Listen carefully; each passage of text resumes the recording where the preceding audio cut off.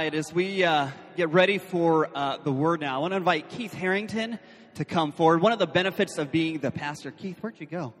There he is, Keith Harrington. One of the benefits of being me is I get the opportunity to introduce you to some people that mean a lot to me. And so I've had a number of men who have really helped establish who I am as a man. And so I get the opportunity to invite Keith Harrington, who's one of these role models for me, to be able to come up and preach for us today. Keith is my brother-in-law, so our wives are sisters, and so we're not related by blood, which is good because I don't think he could handle this. It is by marriage, but he's a guy that I've looked up to for a number of years, and so I'm thankful for the opportunity to have him here today. And Keith is lead pastor at Rock Harbor Church in Boise, Idaho, and they're a church plant that is about 2.5, 3 years old, so they're a little further than we are, and so that's exciting. So, Keith, excited to have you preaching. I'm going to pray for you and then let you jump into it. So, Lord, just thank you for the opportunity to have Keith here today. And Lord, thank you for the role model he's been to me. And Lord, just his faithfulness to your word and faithfulness to you.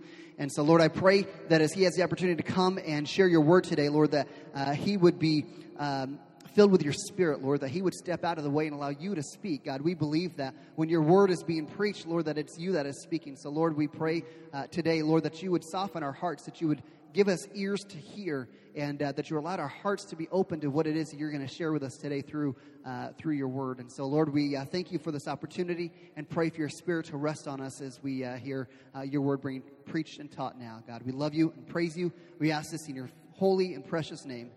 Amen. Well, hey there. I'm just blown away at the opportunity to be able to be here. And so, real quick, this is an amazing building. I don't know if I want to play hide and seek so bad here. It's pretty too, but like there's some cool spots I already found with my father-in-law. We were looking earlier. I'm thinking that we need to do that one of these days. Just cancel church, big hide and seek kind of thing go on. That's right. Who else is with me? Anyone? Okay. All right. You're on my team. It looks like your name is Dan. Dan, you're on my team. Okay. But no, and also, can somebody take a picture really quick? Because this is the coolest, looking place I've ever spoken in my life. Can somebody I'm dead serious. I need a picture of this. Could somebody got a phone? Sheila? What's your name? Anna. Yeah. Anna, would you take a picture of me? I'm going to send this to my mom. Oh, Kevin, you can do this. I can't wait till I send it to my mom. I'm dead serious. Oh, wait, hold on. Let me act like I don't have this.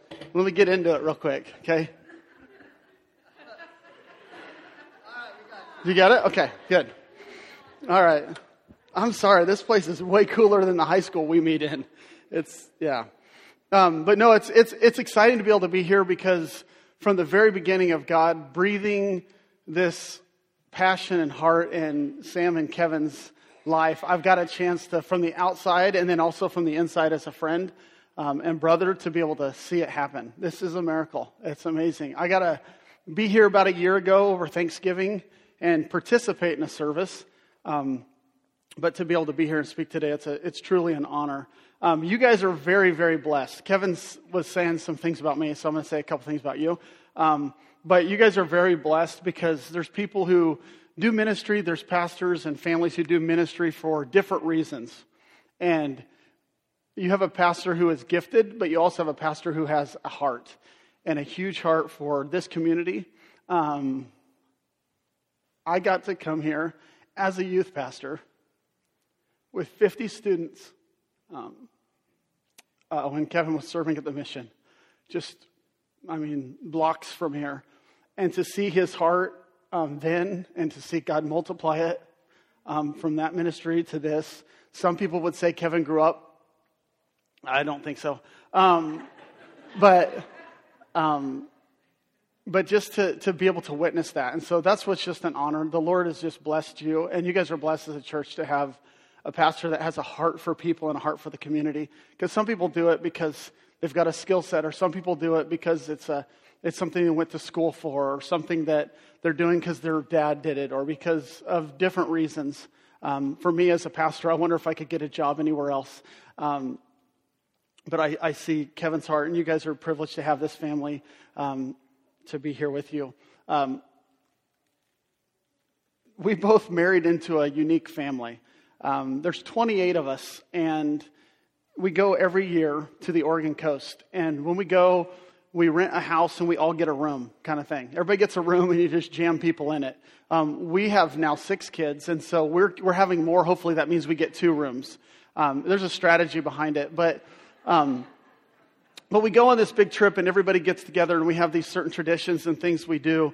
But one thing we always try to do is take like a family picture and we get everybody together. And about 8 years ago, we were taking this family picture, and I have it here. We're in this little cove in this place called Hidden Beach, and we're ready to take the picture. And you don't understand what exactly is going on here, because what you see is the kids and what you don't see is the parents. And what I mean by that is you've got 4 sisters all with the camera and a mother-in-law with the camera. So there's 5 people taking pictures, and then there's us dads that are just kind of like, okay, I need NyQuil. We're looking for something to sedate us through this process. But this is going on. We're trying to get them all smiling and all going. And as you look at this picture, maybe you've noticed that Jake has a rock in his hand. I've got a little close-up. He's got a rock, and we're thinking, okay, Jake, you probably need to put that rock down. Jake, you need to put the rock down. Well, he put it down, but he threw it into his cousin's forehead. So, Jake, would you stand, please? Okay, that's Jake. Where's Sydney at? Sydney, would you stand? Jake, I don't know if you've ever said I'm sorry for that. We're waiting. Okay. All right. Well, that's what happens. You get shots. Some people are like, how do you get a picture of that? Well, when you have 5 people with cameras, you're going to get every possible picture take place. And so you see that, it's just denting right into her head. So we're hoping that he gets a scholarship for that left arm at some point, or goes straight to the majors. We don't really care.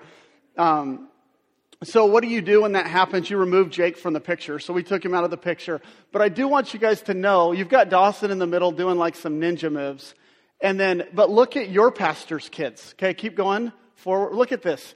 Look at Cameron on the top left with the blue shirt on. He's just chilling. Now, he does have a sunburn because his dad didn't put sunscreen on for 4 days straight. So, and then same with Jackson. He had a sunburn as well. Nice work, Kevin. But Jackson's on the right in the orange, but just perfectly well behaved. And go to the next one. Look at that. They're just chilling. They're just well behaved. So there's some pastors' kids like mine who have issues, and then there's Kevin. So you guys are blessed in more than one way. Sam and Kevin do a great job with the kids. But it's like herding gerbils, when you're with this big of a group, and maybe you feel like that in your church plant, and you feel like, okay, what's going on? And there's things all over the place. And I have nothing but appreciation for this group. Just sitting here, you guys are singing music, and I'm wanting to cry the whole time because I know what the Lord is doing.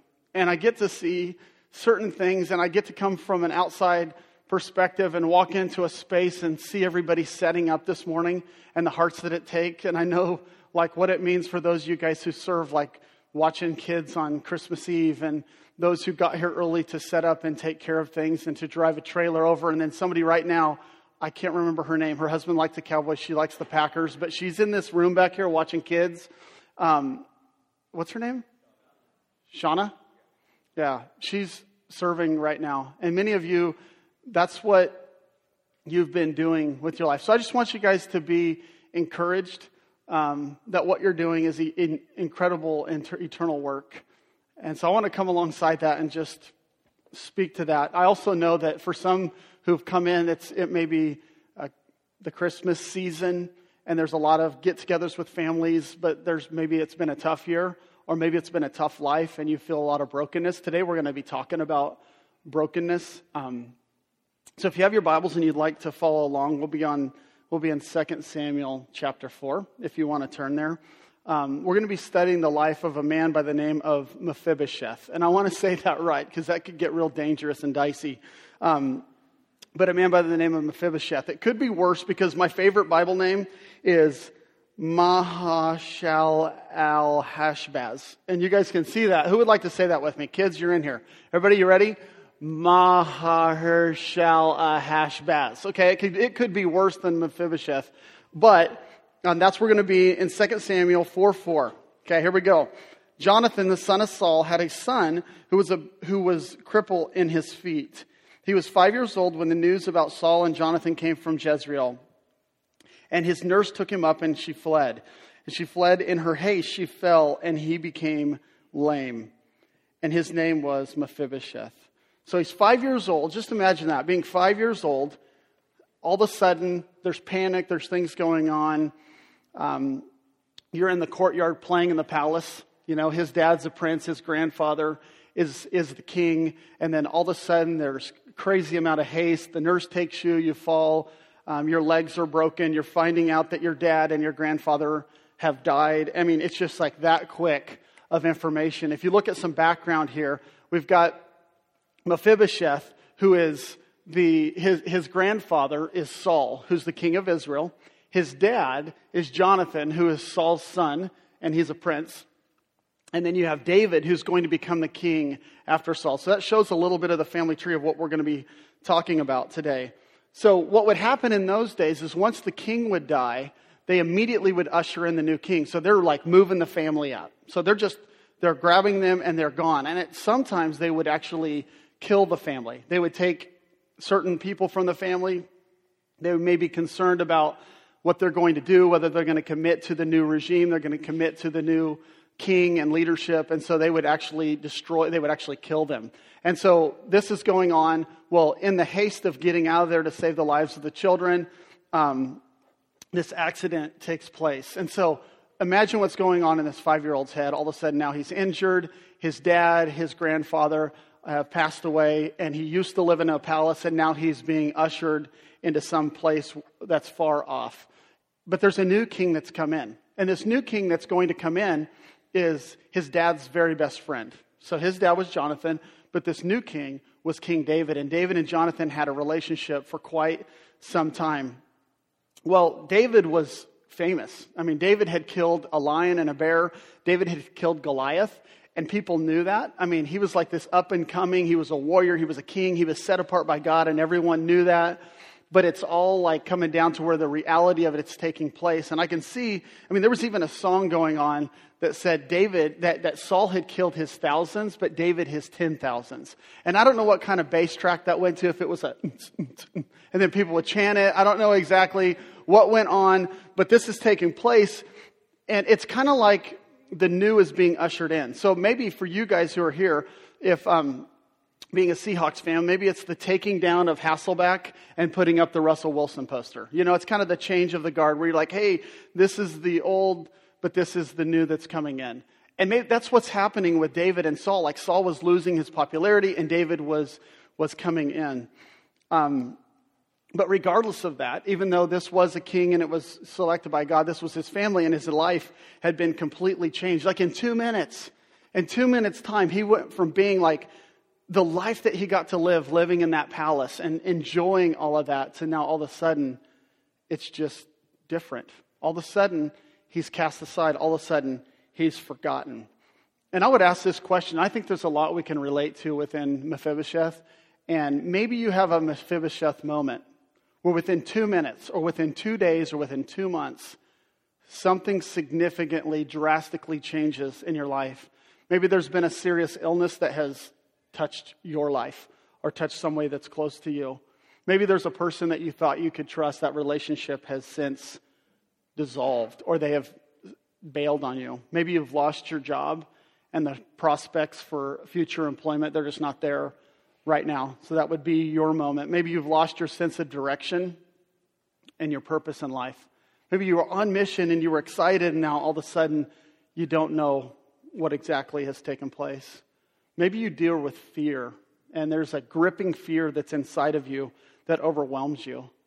I know that's very, very real. Many of us, we can struggle and have anxiety when it comes to fear of what the future may hold.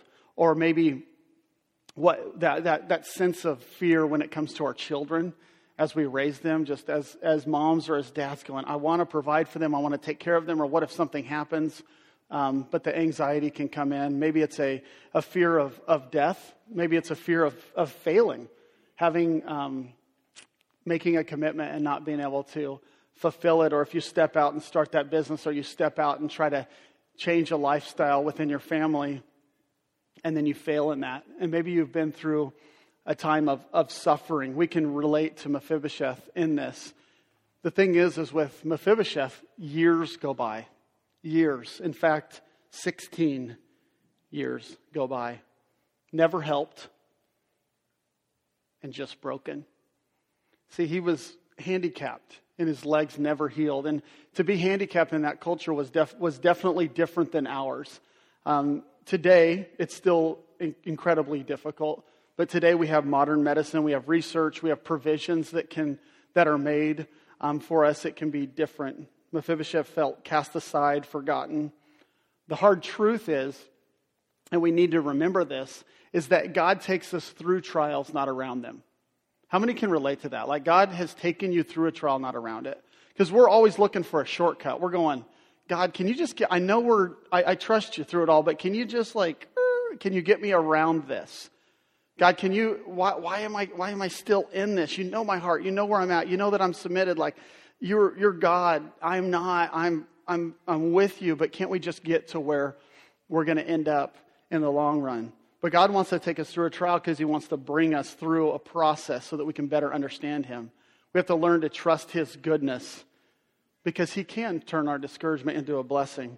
Romans 5 says this, not only that, but we rejoice in our sufferings, knowing that suffering produces endurance, and endurance produces character, and character produces hope.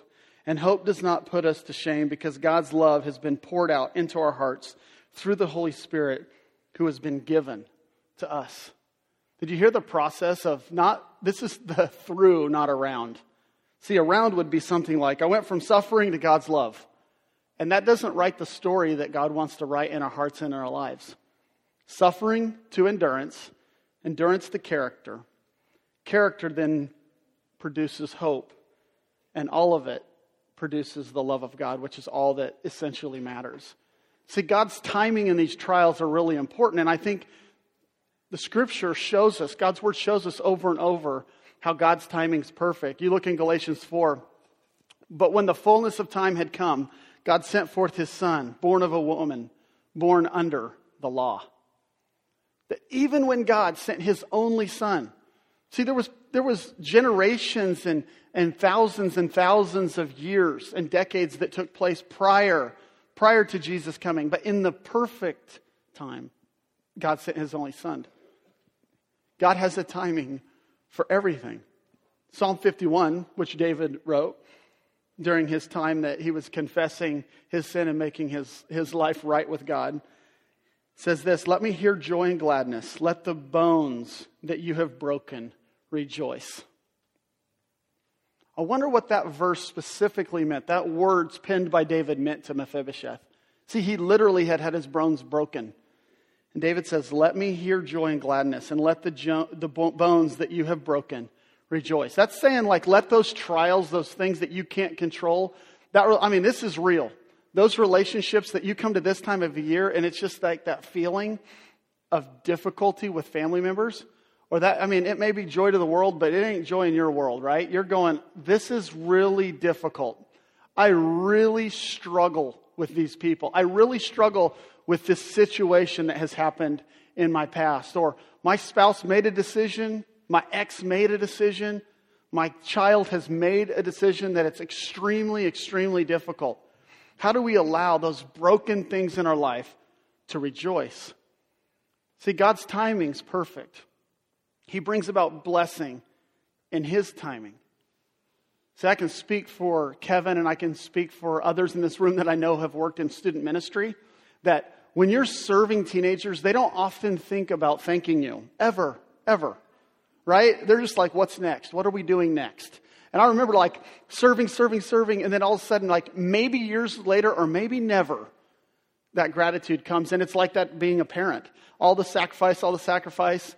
You maybe even experienced that in the last couple of days where all gifts have been given, and then it's like it's never enough. I'm bored. Well, you're bored. Get over here, let me chop you. Real quick. Just a little chop to the neck. I should have said that. I don't chop my kids.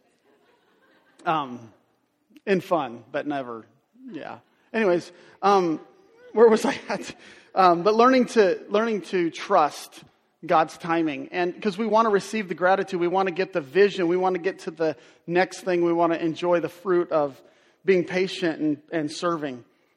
2 Samuel 9:1. Here we go. And David said, "Is there anyone left in the house of Saul, that I may show him kindness for Jonathan's sake?" 16 years later, all of a sudden, David's asking this question. It's God's timing. See, now there was a servant of the house of Saul whose name was Ziba, and they called him to David. And the king said to him, "Are you Ziba?" And he said, "I am your servant." And the king said, "Is there not still someone of the house of Saul, that I may know the kindness of God in him? Show the kindness of God to him?"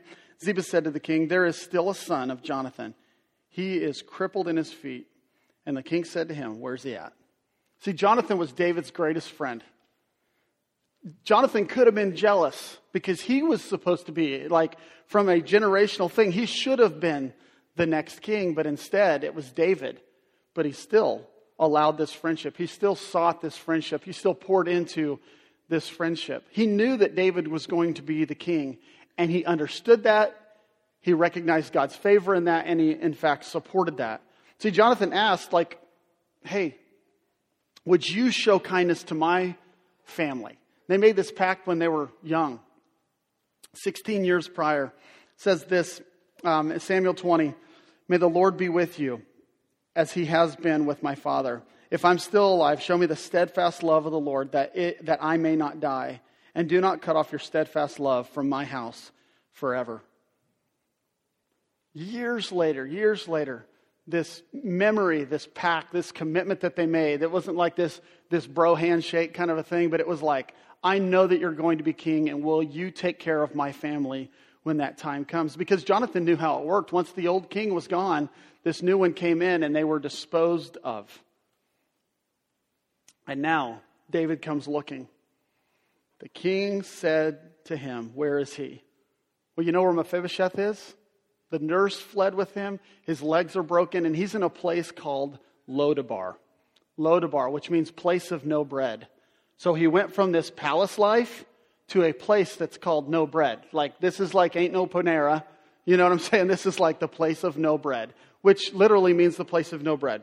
So in First Chronicles, Mephibosheth, his name has changed. The name Meribel was his original name, and this was you of royal lineage. So this was the first name that he was given. And then his name transitioned to Mephibosheth, which is son of shame or shameful thing. That's discouraging. To know that your name has went from royal lineage to now son of shame. And you're broken and you're forgotten about. See, he's no longer a kid. He's now approximately about 21 years old. He's no longer this kid he is an adult that's to be providing and taking care of the needs of his family. And now the king's calling him out. Do you not think he's stressed out now? He doesn't know why the king's calling him out. He's thinking, David has found out about me. He now knows that I have some things. I have some possessions. I have some property. And he's coming after me because I made it out. And he's also looking at his life and going, it's David's fault. He's probably looking and going, okay, David came in and I moved out and now I'm broken and now I'm set apart. It's David's fault that this has happened. And now David's going to come and he's going to kill me. He wants me dead. And this is where the story takes an unlikely turn in verse 5, 2 Samuel. See, when David sent and brought him from the house of Machir, the son of Ammiel, at Lodabar, and Mephibosheth, the son of Jonathan, the son of Saul, came to David and fell on his face and paid homage. And David said, "Mephibosheth." And he answered, "Behold, I am your servant." And David said to him, "Do not fear, for I will show you kindness for the sake of your father Jonathan, and I will restore to you all the land of Saul your father, and you shall always eat at my table." And he paid homage and he said, "What is your servant that you should show regard for a dead dog such as I?" Notice when he's given and he's extended from David that you should always eat at my table, his response is, "Why would you show regard to a dead dog such as I?" See, all these years of hiding, all these years of being broken and forgot about, 16 years, has brought on an incredible feeling of worthlessness. Do you feel worthless? Do you feel inadequate? I mean, this is like real. This isn't just like a Bible story. This is a real person's life. And your life is real. Because you may sit here and say, I feel the same way. I used to have a dream. And then my Mephibosheth moment came in. I used to have this sense of desire, this sense of passion, this sense of purpose, but it's changed. I used to have these relationships, but now it's gone. See, everything that he had thought of David was wrong. And we do the same thing with people, and we do the same thing with God. See, maybe you've looked at a situation that's happened in your life and you've blamed, or you've looked to God and said, God, why did you allow this to happen? Maybe you look to people and you're like, God, why did you put this person in my life to simply hurt me? God, are you trying to kill me? God, can you possibly, are you even interested in possibly using me? And we can carry this deep sense of bitterness or discouragement or guilt about something that's happened. We can look at God and think that God is just wanting to strike us down or wanting to put us through pain. Maybe you have a secret that's haunting you or some discontentment in your heart and life. I just want you to know that God's desire for you is to bring you hope. And I pray that this story of Mephibosheth, you can look at that. You can look at this time and the season that we're in, that Emmanuel, God has come and He's with us. He's with us through that trial, not just around that trial, but He's here with us and there's hope from Him. See, all of a sudden, everything changes. Mephibosheth is given his grandfather's land, everything that Saul owns. He has 35 students. He has 35 servants. Maybe he has 35 students too. I don't know. Maybe he's a smart dude. But he's got all of these servants. Now everybody's serving him. And he eats regularly. He's been invited regularly to the king's table. See, dozens of years of pain, dozens of years of suffering, separation. See, we love these kinds of stories. We love the endings to these types of stories. These are the ones that we want to go to those movies. We want to go check out that movie, the movie of hope, the movie of triumph and going through a tribulation. What's a movie like that you can think of that starts and it's just like, ugh, and then it's like, yes. Who's saying one? Yeah. Bear? Bears? Okay. Bears the movie. That sounds, not the football team. They haven't had a good season since 1985. Okay. But yeah, Bears the movie. What else? Dana, you were talking about last night? The Notebook? Was that the one you were saying? I can't remember. It was one of those. Pretty Woman. I can't remember what it was, but Forrest Gump. That's good. Yeah. And maybe for the guys in here, like, I don't get emotional when I watch movies or anything. Bull. Because you watch ESPN specials that it shows this triumph, and then you're like, she made the shot. I can't believe she made the shot. And you watch this whole thing and you see the triumph and tribulation of a team. I mean, you guys watched Seahawks from last year. You watch the highlights and you're just like weeping. Pete Carroll is chomping his gum and you're just like, it's the most amazing thing ever. You're wearing your jersey and your onesies and the whole deal. But we like those stories. We like the story of adversity and tribulation, and then you see on the other end it take place. And you know why? Because it's a story you want for your life. Because you know the trial that you've been in. It's your story. It's what you're praying towards. It's what you're asking God to do in your heart and in your life. So you know what? We're just a bunch of Mephibosheths. Because this is a true story. This is an allegory for what Christ has done for you and I. First off, we're fallen and broken. For all have sinned and fall short of the glory of God. We're all fallen and broken just as He was. Second, we're pursued passionately by a king. We're sought after by a king. John 3:17 says, "For God did not send His Son to the world to condemn the world, but in order that the world might be saved through Him." See, John 3:16 gets so much credit. That's a great verse. Did you hear what it said? He didn't send His Son to condemn. So just as Mephibosheth is sitting there and David's calling out for him, he's thinking, oh, what's going to happen and why is he now calling me out? No, He sent His Son. He sent a message to us in order that through Him we might be saved. Luke 19:10, "For the Son of Man came to seek and save those who are lost. See, the message that you guys hold as a church, why your church is called Restoration. I was afraid I was going to call you Rock Harbor because it's like one and the same. Because it's the exact same mission, and the purpose behind the name of the churches is the exact same. See, Rock Harbor is called Rock Harbor because we're based on the rock, which is Jesus Christ. And a harbor is a safe place for people to come into. But not just that, it's a place for people to go out of and to seek and save those who are lost. That's what restoration is. It's to seek and to save those who are lost. Why? So they would have that story. The story of, look what God did in my life, where only God can get the credit for that.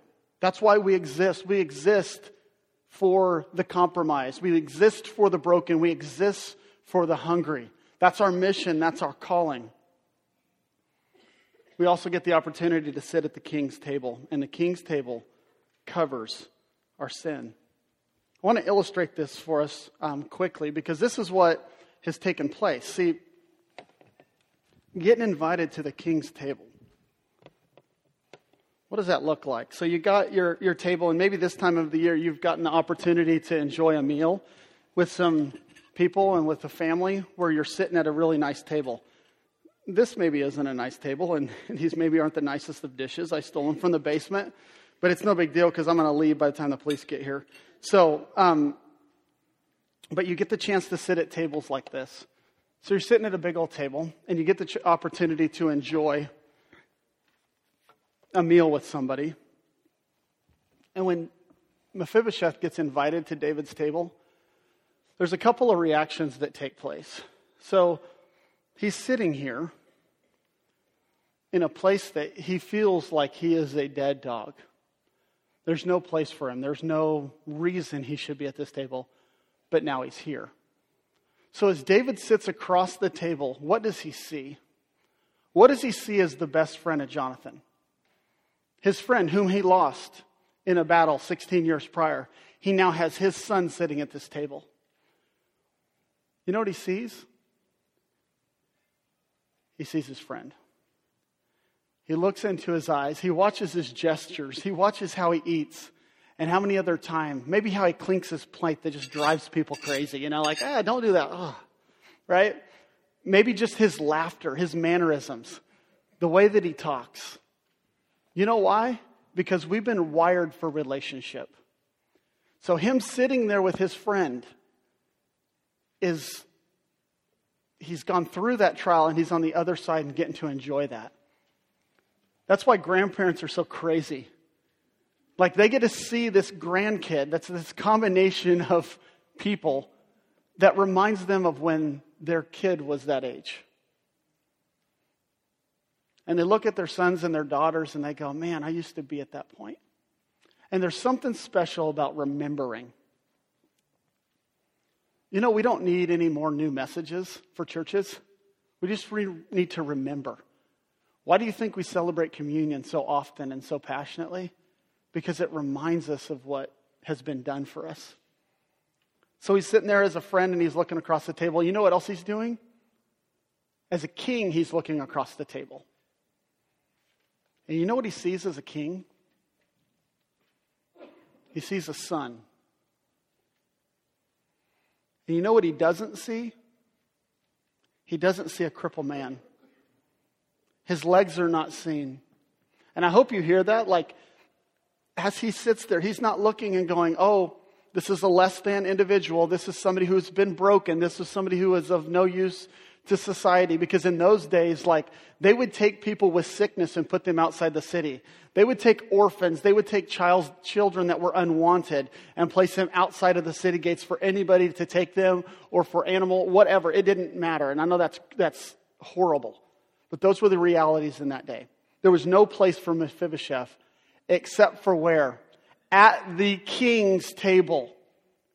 So you need to know that no matter what your past is, no matter what your hurt is, there is a place and there is a space. And you may feel forgotten and broken.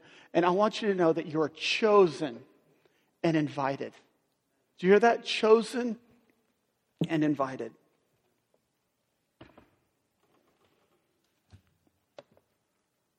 There's a couple of scriptures that I would like to close with. See, it goes on to share a couple of things.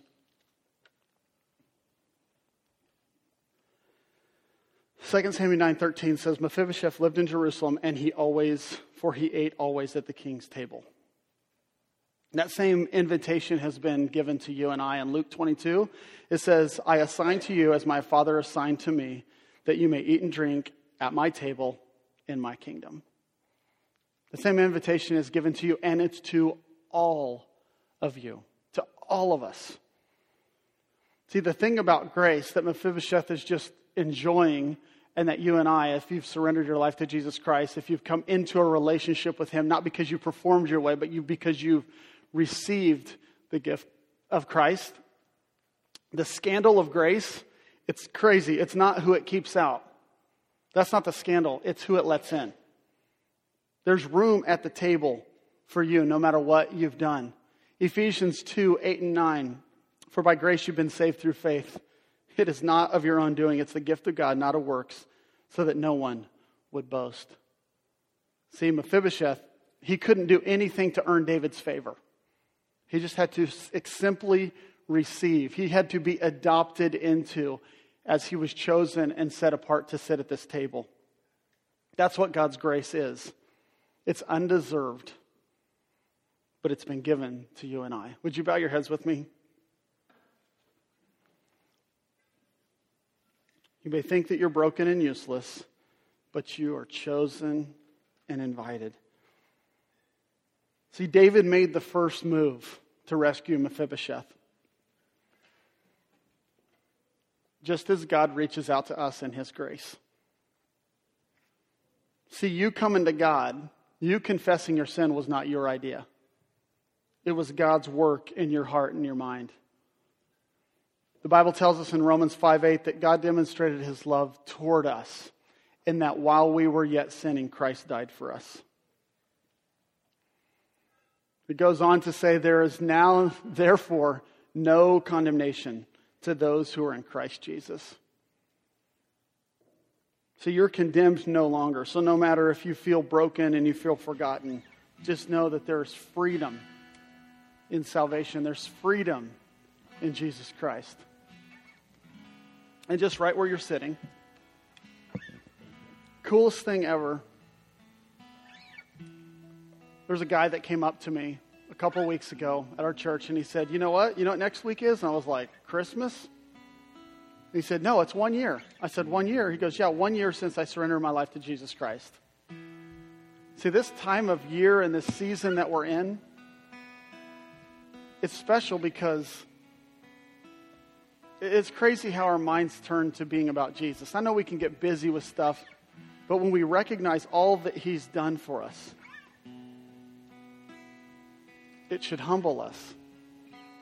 And to know right now where you're seating, whatever you're doing right now, if you're standing or sitting, if God is moving in your heart, just invite you. He's calling you to the table, but for you to surrender, because Mephibosheth had to make a decision whether or not he'd go to the table or not. If God is moving on your heart to surrender your life to him, I invite you to do that right now. There's not any certain prayer or words, just a prayer of surrender for who Jesus is, that he lived, came to us, that he perfectly lived, and he died a cruel death, but he did not stay dead. He rose from the dead. That's what salvation is, and I invite you to surrender your heart to Christ right now. God, thank you for your word, for your truth, for giving us the life of David and of Mephibosheth to learn and to enjoy. Thank you that even in the brokenness, even in the trial, that you have been faithful and nothing but faithful. God, thank you that you come after, you seek, and you pursue as a gracious king to adopt, to invite, to make sacrifice for. You call us from darkness to light. It's your work alive in us. God, I pray for the hearts and lives right now that are surrendering to you, whether it's just a mess that they happen to be living or the mess of sin that has kept them separated from your love. Your Son has come to mediate for us. Thank you for bringing the gift to us. And we ask this in your name. Amen. Well, just as they strum, I'm going to share something that I got to share with our church as I communicated sentiments of this message. And a couple things I noticed was that Mephibosheth, he was broken to bless. He went from brokenness to blessed. And David was blessed to bless. He was blessed graciously so that he would then bless. And that's where I kind of want to, I didn't really ask Kevin's permission, but I haven't gotten tackled by security, so I'm going to go ahead and finish this. Are you David? Are you David where you've been blessed in ways and you're taking the step to bless other people? See, David wasn't perfect, but he was generous. And I think that when we look, I mean, David, he had an affair. He had different things going on. But he was a man after God's heart, and he had received that grace. And in receiving that grace, he began to share that grace. Be honest with yourself. Can you say that you've been blessed and that you're faithfully blessing others? Do you allow God's resources to flow through you? Are you a man or a woman of your word? This is real. When you say something, do you actually do it? I know you don't know me. But I pray that if you struggle with honesty, if you make commitments that you don't follow through with, that 2015 will be different. That you're making a decision, December 28th, you know what? I want to follow through with commitments that I make to God, commitments that I make to other people. Have you made a commitment? Are you following through with your commitment to generously give, to be generous with the gospel? I think 2015 is going to be the greatest year at Restoration Church. I really do. It's been awesome. Like a year and 6 months or 7 months it's been going. It's been amazing to see God multiply people and multiply families and multiply encouragement. It's just been really cool. But I think 2015 has the ability, but guess what it's going to be based on? The Lord's work. And God's work in you. To be faithful. To be faithful. The thing we talk about at Rock Harbor is to gather, scatter, and matter. That we're going to be faithful in our gathering together. We're going to multiply in that. We're going to scatter into life groups, community groups, Bible study, whatever you guys call your groups. We'll be faithful in that. That you'll be faithful in giving of gifts and serving. You'll be faithful in your generosity. I mean, from a financial standpoint, are you invested? I hope this is okay. I'm not getting a commission. I'm not getting jack squat. I just feel like I wanted to be able to, share this from my heart. Because that's what God blesses. God blesses the faithfulness in this area of generosity. And David's life was multiplied. He was a man after God's own heart. Because where your treasure is, there your heart is also. I don't say this because of something that I would want from you. It's what I want for you. I believe that. I believe that we're to be generous because David remembered a commitment that he had made and he followed through on it. And guess what he got? He got everything that he thought that he lost in a friend. He now has Mephibosheth sitting at a table and he gets to look across the table at him. And he also gets to reflect on the graciousness of his king, the King of Kings. Hey, I appreciate, and I don't know you guys a lot, but I sincerely love you guys. I love your pastor. I love the church and the leaders and the people that I've got to meet this morning. I can't wait to see what God does in 2015. Thank you for giving me the opportunity to share with you.